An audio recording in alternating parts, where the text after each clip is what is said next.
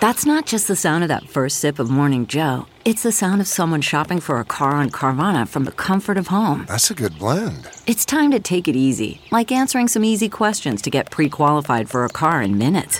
Talk about starting the morning right. Just like customizing your terms so your car fits your budget. Visit Carvana.com or download the app to experience car shopping the way it should be. Convenient, comfortable. Ah.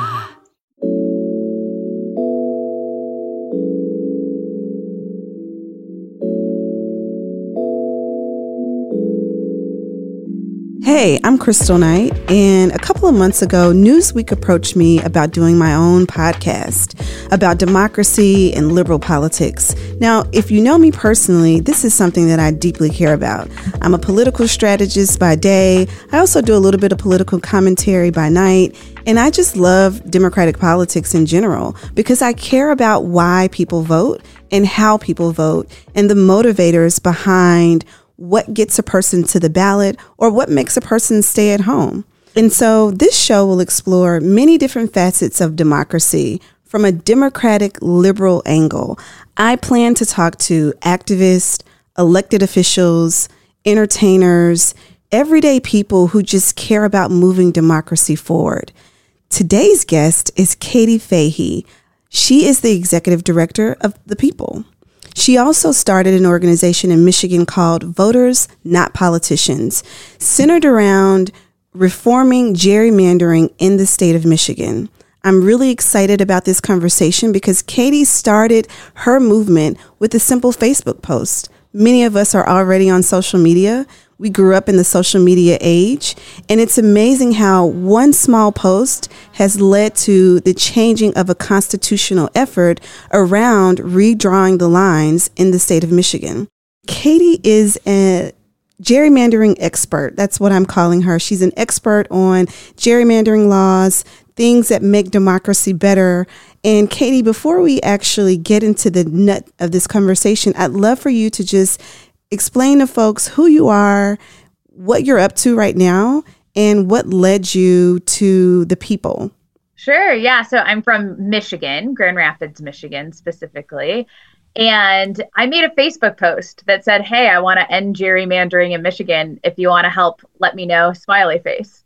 And I didn't think that Facebook post would go anywhere, but it ended up leading to a 14,000 person effort to amend the Michigan state constitution to create an independent citizens redistricting commission that could draw fair lines instead of our politicians drawing the lines for the redistricting process.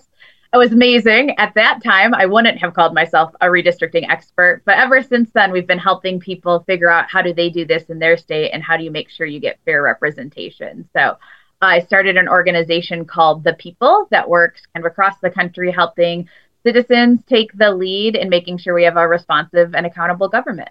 Thanks so much, Katie, for sharing a little bit about your background. But before you actually got to The People, you began Voters, Not Politicians in the state of Michigan, going across the state, making sure that folks knew about redistricting, knew about gerrymandering, and really creating a citizen-led board that would take the redistricting process out of either a partisan party. Can you just explain to listeners a little bit about why Voters Not Politicians was important for that time and if it's still in existence today? Yeah, so I was freshly out of college and I had an hour-long commute, so I started listening to news radio, local news, and kept hearing basically about how out of touch our legislature was. At the time, the Flint water crisis was happening in Michigan, which really has its roots from gerrymandering. There was a law that was passed that took away local control from local officials if their city was in financial trouble, which Flint was. And the people of Michigan actually tried to overturn that law and were successful. They voted on it just when we voted in our new politicians. Well, one of the first things our newly elected politicians did was overturn the will of the people. Now, if you just got elected to office, why would you do that? Right. Because of gerrymandering, because you are pretty much guaranteed after the primaries to know if you're from the right party, you're going to win no matter what. They weren't afraid of the people's votes or And our ability to unelect or elect people that we wanted that we could hold accountable in Michigan was really low. And so it just felt like until we started fixing things like redistricting and like gerrymandering, we were going to have a hard time ever getting our legislature to listen to us about anything, including children having to go to school without clean water, which just felt really ridiculous. And so in Michigan, thankfully, we have the citizen-led ballot initiative process, which means if citizens come together and write constitutional language, gather a bunch of signatures. For the 2018 election, we had to gather 315,654 registered Michigan voter signatures in 180 days. Then we could actually kind of bypass our legislature and just have the citizens, the voters of Michigan, vote directly on whether we wanted to change this law or not. And so we were able to put that on the ballot, and 2.5 million people voted yes. And it overwhelmingly passed to create that independent commission, which to determine how to change redistricting, we went around our entire state. We asked people, we had thousands of people come out to town halls, and they really said, we want everyday people that actually look like us, which our legislature isn't very reflective of the average Michigander. And we want them to not be able to gerrymander. We want them to have to listen to communities and their concerns and draw these lines in a way that actually allows us to elect the people we want. And so that commission has 4 Democrats, 4 Republicans, and 5 independent or third-party voters who just got done drawing the lines, which look great. They are the most competitive we've, I think, ever had in Michigan, but at least in the last 50 years.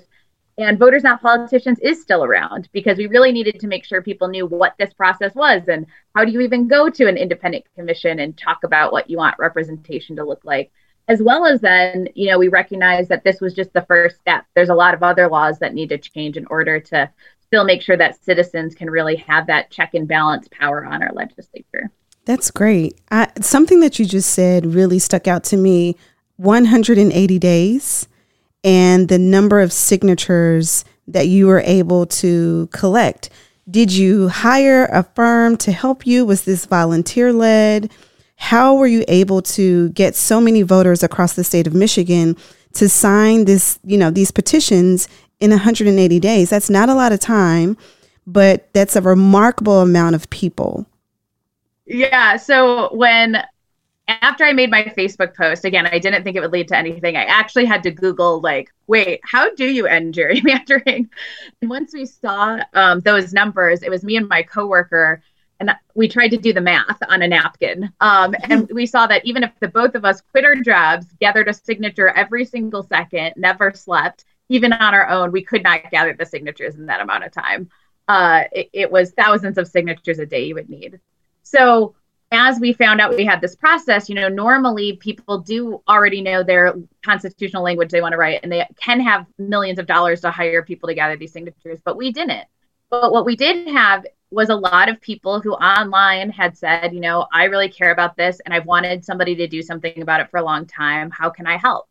So we started organizing these meetings across communities in our state. We went to each congressional district at least twice, and we found people who could help us do these presentations in other languages and who already had community connections. And we went and we talked to them about what they wanted to see was a fair commission. And to our surprise, even though nobody knew who we were, but we had really tried to get the word out, it was standing room only, every single town hall meeting that we held.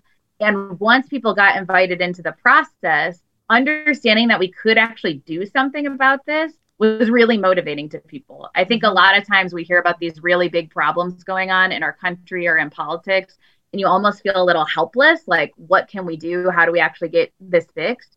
And so having that pathway of being able to say, yes, we have to gather a lot of signatures, but if we get 4,000 of us who can gather 10 a day, we actually can gather all these signatures on time and gather more than we need. And that's really what the trick was actually just like going out and meeting neighbors and asking them to help if they wanted to also see this change. And what we saw was like thousands and then ultimately millions of us had been waiting for something that felt like our government would actually start being accountable to us. Democrats and Republicans have gerrymandered the state of Michigan. I mean, it was really nonpartisan in a lot of ways because people felt like no matter who was in charge, the people who weren't getting results were all of us, the everyday people of Michigan. Wow, that's really inspiring. And for anyone that's listening, this was a grassroots led effort, correct? So you didn't come into this process with, a well-funded machine. This was literally a Facebook post. People showed interest. You took action, and it led to, a referendum as far as, changing your state's constitution around who can actually sit on a commission and draw the lines for the next census cycle. So that really brings me to where we are today. So we're in 2022. The midterms are literally in a few weeks. We're weeks away from the midterms. And one of the things that's been happening across a number of states, there's been a talk about redistricting. There's been a talk about gerrymandering. There's been a talk about people being crammed into districts either for political advantage or being crammed into districts either for racial advantage. So one of the things that I've been learning about gerrymandering and redistricting is that it's not just a political advantage. Sometimes it can be a racial advantage, which makes many of these, the way these lines are drawn illegal.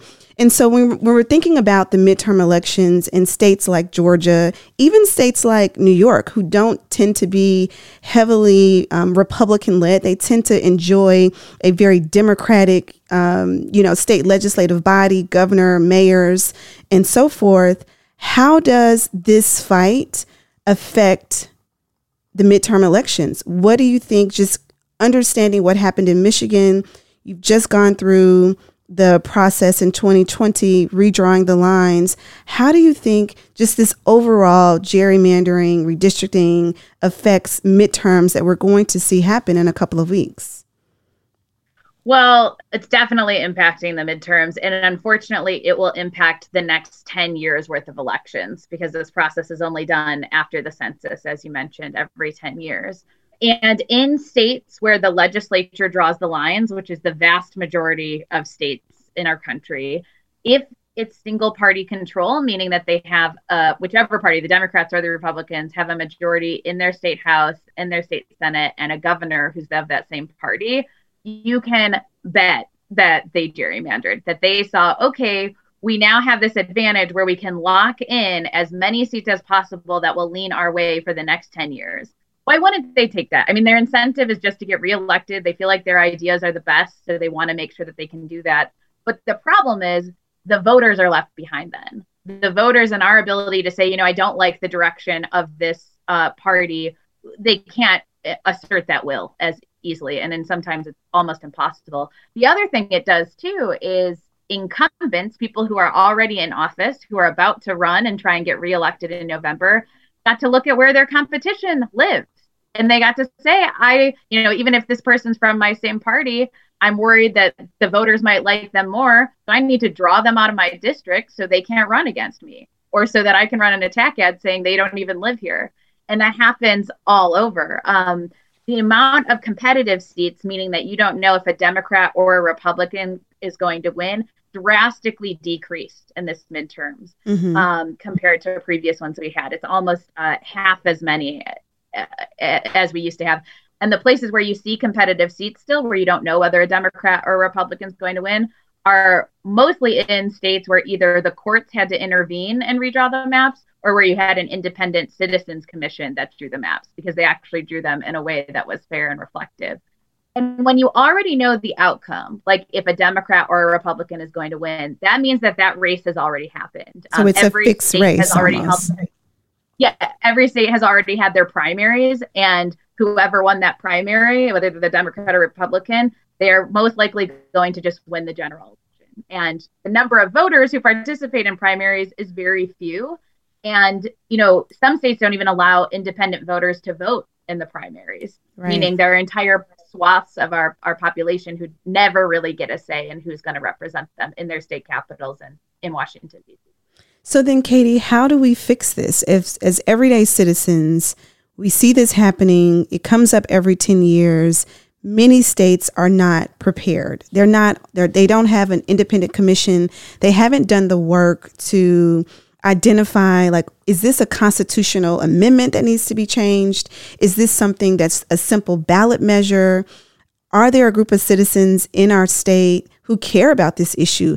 We're in 2022 now, so we have 8 years to prepare for the next redrawing of lines. What kind of advice can you give to listeners about this issue, right? About, being redrawn, going to a polling location and realizing on election day, actually, this is not my polling location because the lines were redrawn and maybe I was not paying attention or I just didn't catch it. But how can people take action in real time, understanding that this will be the political map, at least for the next 8 years? What can people do? Well, and politicians don't want you paying attention. I mean, it is not popular to say, hey, I just guaranteed I can get reelected as much as I want. And so if you are just hearing about this or you weren't really sure how it was impacting your state, first of all, that's okay. And it isn't too late. There is still an opportunity to actually see if there's lawsuits that can be brought against the existing maps. Now, unfortunately, our Supreme Court at the federal level has decided to not rule on whether it's illegal to say, hey, I know that you're a Democrat and I want your vote to count less, so I'm going to gerrymander you so it counts less. Or, hey, I know you're a Republican and I want your vote to count less, so I'm going to draw the lines this way. But they have said that about race. If you're purposely targeting a group of people based on their race and you're trying to make it so their votes can't count as much, that is illegal, which is good, but you have to be able to prove it. And a lot of times when these lines are being drawn, they're literally drawn like in a bunker, like where they'll go to a law office and not let people understand what data is being used or why they're drawing the lines they are.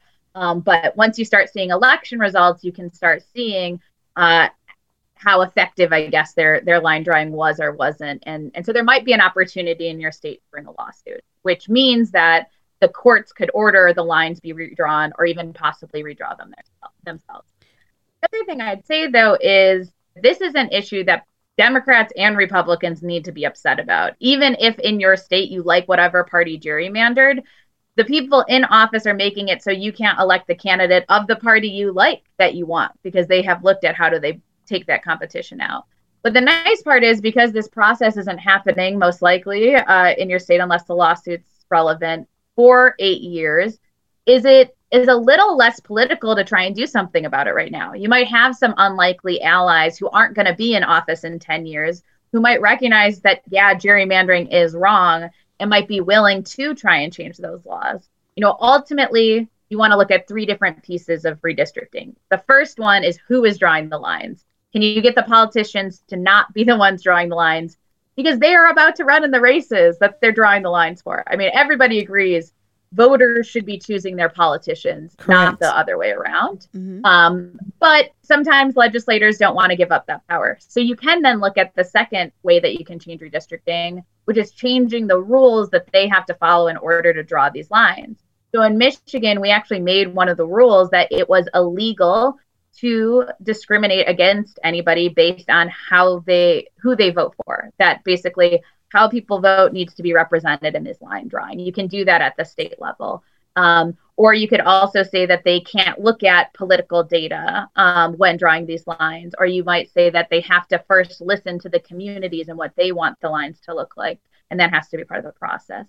And the third way you change it is looking overall at the process. So you can change laws to say things like, we need to see all of the data that was used when drawing these maps, so that if there is racial gerrymandering, you have the evidence in front of you. It's a lot easier to see and to make that case. Or you can say, we want to make sure the public actually is heard in these hearings before a map can be drawn. So that's another thing we did in Michigan. Our commissioners actually had to go around the state to at least 10 cities before they were allowed to ever pick up a pen and start deciding what the maps will look like themselves. So some of those laws are easier to pass. And if you let your legislator know it's important to you, right now might be an easier time for them to say, you know what, that makes a lot of sense.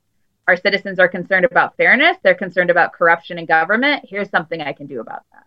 Yeah, that's helpful to give us those 3 bullet points on just how people can begin to view the process and decide at which inflection point they want to move forward with the fight. Are there any other states? I'm aware of California. I know just off the top of my head that has an independent commission that they created. And I just want you to speak a little bit about other commissions that might exist in other states, much like what you were able to create in Michigan, and if their process was similar or different than what you engaged in Michigan. Yeah, so California and Arizona really helped lead the way with commissions, and we got to learn a lot from them because they had already done the redrawing process before we passed our initiative in 2018. And so we learned that you should have a bigger commission. Arizona's is pretty small. They've only got 5 people. So the poor person who's an independent always is being labeled as being partisan, even if they aren't. And we learned how to have an application process that let everyday people be a part of it. Our application process was a lottery, but it was weighted so that meant that people who were from different geographic parts of the state and who were different races and ages, had different economic and educational backgrounds, all had a better chance of, quote unquote, winning the lottery to be on this commission. Those are ways we were able to learn from that. Colorado also had a really great commission this last cycle. They also were able to learn from Arizona and California. There are states like Idaho and Washington who have other commissions. And sometimes you'll have a commission that draws the Congress line, so the people who are going for federal office. And other times you might have a different process for folks who draw the state lines for your state house and state senate. So there's been some attempts to do that in Missouri and Alaska, Hawaii. And they tend to get better results. Virginia is an example of a state where they still kept politicians involved in the process, but they made it much more open and transparent. And they actually had citizens at the table for the very first time. Virginia doesn't have the ballot initiative process, so the politicians actually passed this themselves, which is pretty impressive. Unfortunately, their courts still had to get involved, but then the courts ended up drawing much more fair lines than would have been drawn otherwise. And because that was a more transparent process, people could see that the courts would need to intervene. Got it. Okay. And so just to repeat back what you just stated, there are states who have commissions that draw all the lines at once. Then there are states who have commissions that separate either the federal redrawing of lines versus the state redrawing of lines, just to make the process a little bit more fair for voters, for citizens. One of the things that you said was people in some states have an application process to get on the commission. Who reviews those applications? How do people get selected? And how is that a nonpartisan process? Because if I'm on the, selection committee for who decides to sit on the commission and I'm of a particular party, I'm a Democrat. So I'm likely to lean towards Democratic friendly, even if it's an independent, independent that's a Democrat friendly person. Who gets to decide, and how do you, determine if that process is truly, if it's fair?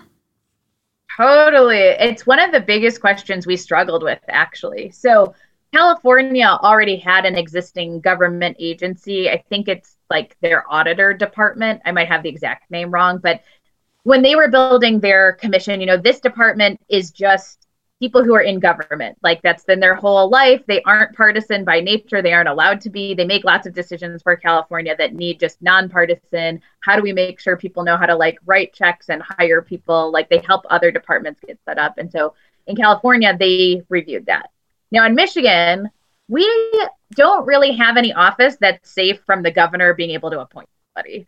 And that might be a little dramatic, but for the most part, we saw there's some way to influence whoever will be choosing these people. Right. And so when we were going around the state asking people, what do you think is fair? That's actually how we decided on a lottery, where nobody actually chooses the people. Now, a lot of folks were nervous about that because they were like, well, what if, somebody gets on that should be removed or something like that. So we added a process kind of like a jury goes through, where our Republican and Democrat leaders get a couple strikes, but it's very limited. They get 10 strikes each or something, where they can review a finalized list of 200 people. And if they see anybody who's a bad actor, they hopefully would prioritize removing them. But beyond that, we had a lottery. And again, that lottery had, for how it would run, it wasn't just everybody was equally put in. It had a weighted system where it tried to really look out for diversity and who would be chosen, looking at geographic diversity. And then, it had to choose 4 Democrats, 4 Republicans, and 5 independent or third party folks. Those folks also submitted essays talking about why they wanted to be on this commission that people could review. And although that didn't automatically get them out if people didn't like it, it's a public facing job. Right. There were thousands of people paying attention to this process. And some commissioners who were originally chosen in Michigan actually decided to step away because it was so public. And they felt like, you know what, I don't want to be scrutinized this much with all these people watching. And it turned out really well for us.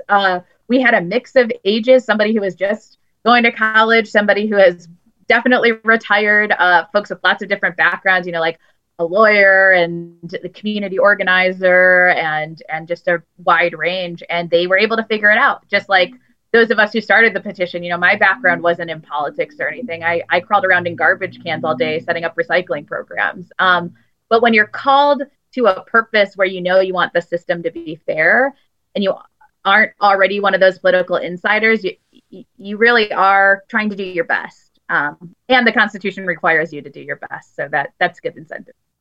Well, thank you for your call to purpose, helping to make the redistricting process much more democratic. So I want to get back to just the midterms and just thinking about the landscape. So obviously this has been successful in your home state of Michigan. Are there other states that have consulted you asking for recommendations? Are there states that, you've looked at the landscape and said, oh my goodness, the state of Alabama or the state of, South Dakota is so gerrymandered that we really that needs to be the next fight in the next 8 years, 8 to 10 years. Can you just give us a look ahead? Or are there any states that you've noticed where the lines just are very, very partisan or very racial, the way that they've been drawn? North Carolina has a long history, unfortunately, of racial gerrymandering. Their courts have already begun to intervene, which is good, but definitely a place to keep looking out for. As I look at some of the worst gerrymanders, I would say Wisconsin and Georgia are definitely high up on that list. And if you're looking for a Democrat gerrymander, I think Maryland and Illinois are really good examples of Republican voters being shut out of ever getting representation in the next 10 years. Unfortunately, those states don't have a ballot initiative process. So it is going to require politicians working, giving themselves less power if they want to fix this, or again, a lawsuit that can be brought. But with how many lawsuits that have been brought, they start saying, it wasn't because this neighborhood was Black, it's because Black people vote for Democrats, which is wrong on so many levels, but, is part of how they're trying to cover their tracks of doing racial gerrymandering too. What was exciting, though, is in 2020, there was 9 different states that do have the ballot initiative process, like Oregon and Arkansas and South Dakota and North Dakota, Nebraska. I know I'm leaving out others, but a handful of others who were all looking at citizen initiatives because they do have the ballot initiative process. Now, a pandemic happened, and in some states like Nevada, it actually became illegal to gather signatures. And you have to meet that deadline in order to qualify for the ballot. Oklahoma as well. But the citizens who wanted that have not gone away. And they want to see independent commissions get passed. And so especially, no matter where you live, I know there are other concerned citizens who want to do this. And there's organizations like mine, the People, but lots of others who are helping folks try and figure out what are the ways that we get action and representation. Because as I said a little earlier, when it comes to issues of democracy, it impacts every other issue. If you're wondering why your state hasn't improved education or the roads or healthcare or environment or taxes or whatever your issue is, it is probably because it's gerrymandered and they have more incentive to listen to lobbyists and people with money than the everyday citizens because they aren't worried about losing your vote. They don't really need it. Wow.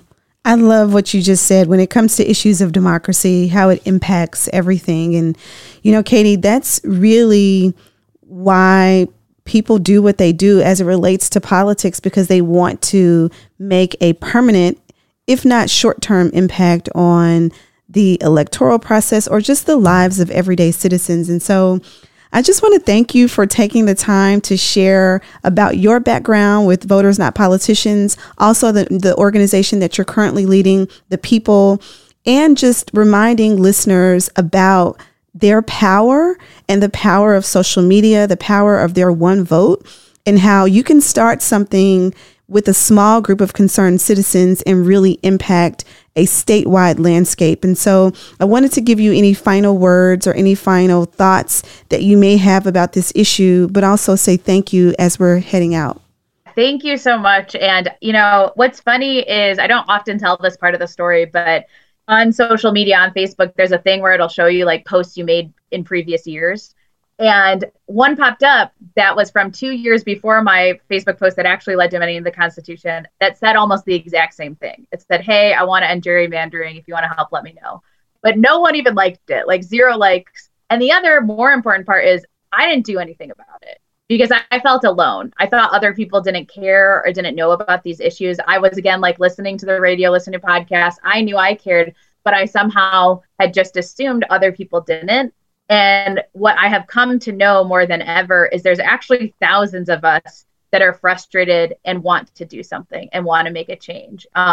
Unfortunately, the government regulates itself. So it gets to make laws about elections and how they in particular get elected. But our role from the very beginning of this country as voters has been that check and balance on that power. We're supposed to be regulating the government. We're supposed to be able to use that power to say, no, here's how we want the country to look. And so it really is up to us, even though it's hard, there's no guarantee, it's a lot of work. But again, there are millions of us who actually want to get this done, far more than the folks who want to keep our country dysfunctional. So wherever you live, know that you can make change and that it really is up to us. We're the ones who have to live with dirty water in our schools. We're the ones who have to live with government dysfunction and whatever your issue is. And so we have the most incentive to change it. And we can. Thank you so much, Katie, for taking the time to talk with me and share with our listeners about everything that you've been working on. And I just want to commend you on the job that you are able to do, not only in the state of Michigan, but continuing to lead this fight into the future. I'm so grateful for your time. And I think that's it. That's where we are. We're going to end right here. Thank you so much. And make sure you vote in the midterms. Yes, absolutely. That was a great conversation with Katie Fahey of The People, talking about the redistricting process that she led in Michigan and all the work that she's continuing to do across this country. These are the kinds of conversations that I love having. You will hear more from activists and people on the ground who are thinking about ways to make democracy better. In the coming weeks, you should expect to hear from former politicians, people who are engaged in criminal justice reform, people who are engaged in the fight for women's bodies and Roe versus Wade. You can also expect to hear a little bit about culture and what's happening right now in America. These are the kinds of conversations that I want to bring to you, the listener, to hear everyday people tell their stories about ways that they're making democracy better. Thanks for listening to the first episode of The Crystal Knight Show. Do me a favor, go to iTunes, give me a 5-star rating. We'll be back here next week. Thanks for listening to The Crystal Knight Show by Newsweek.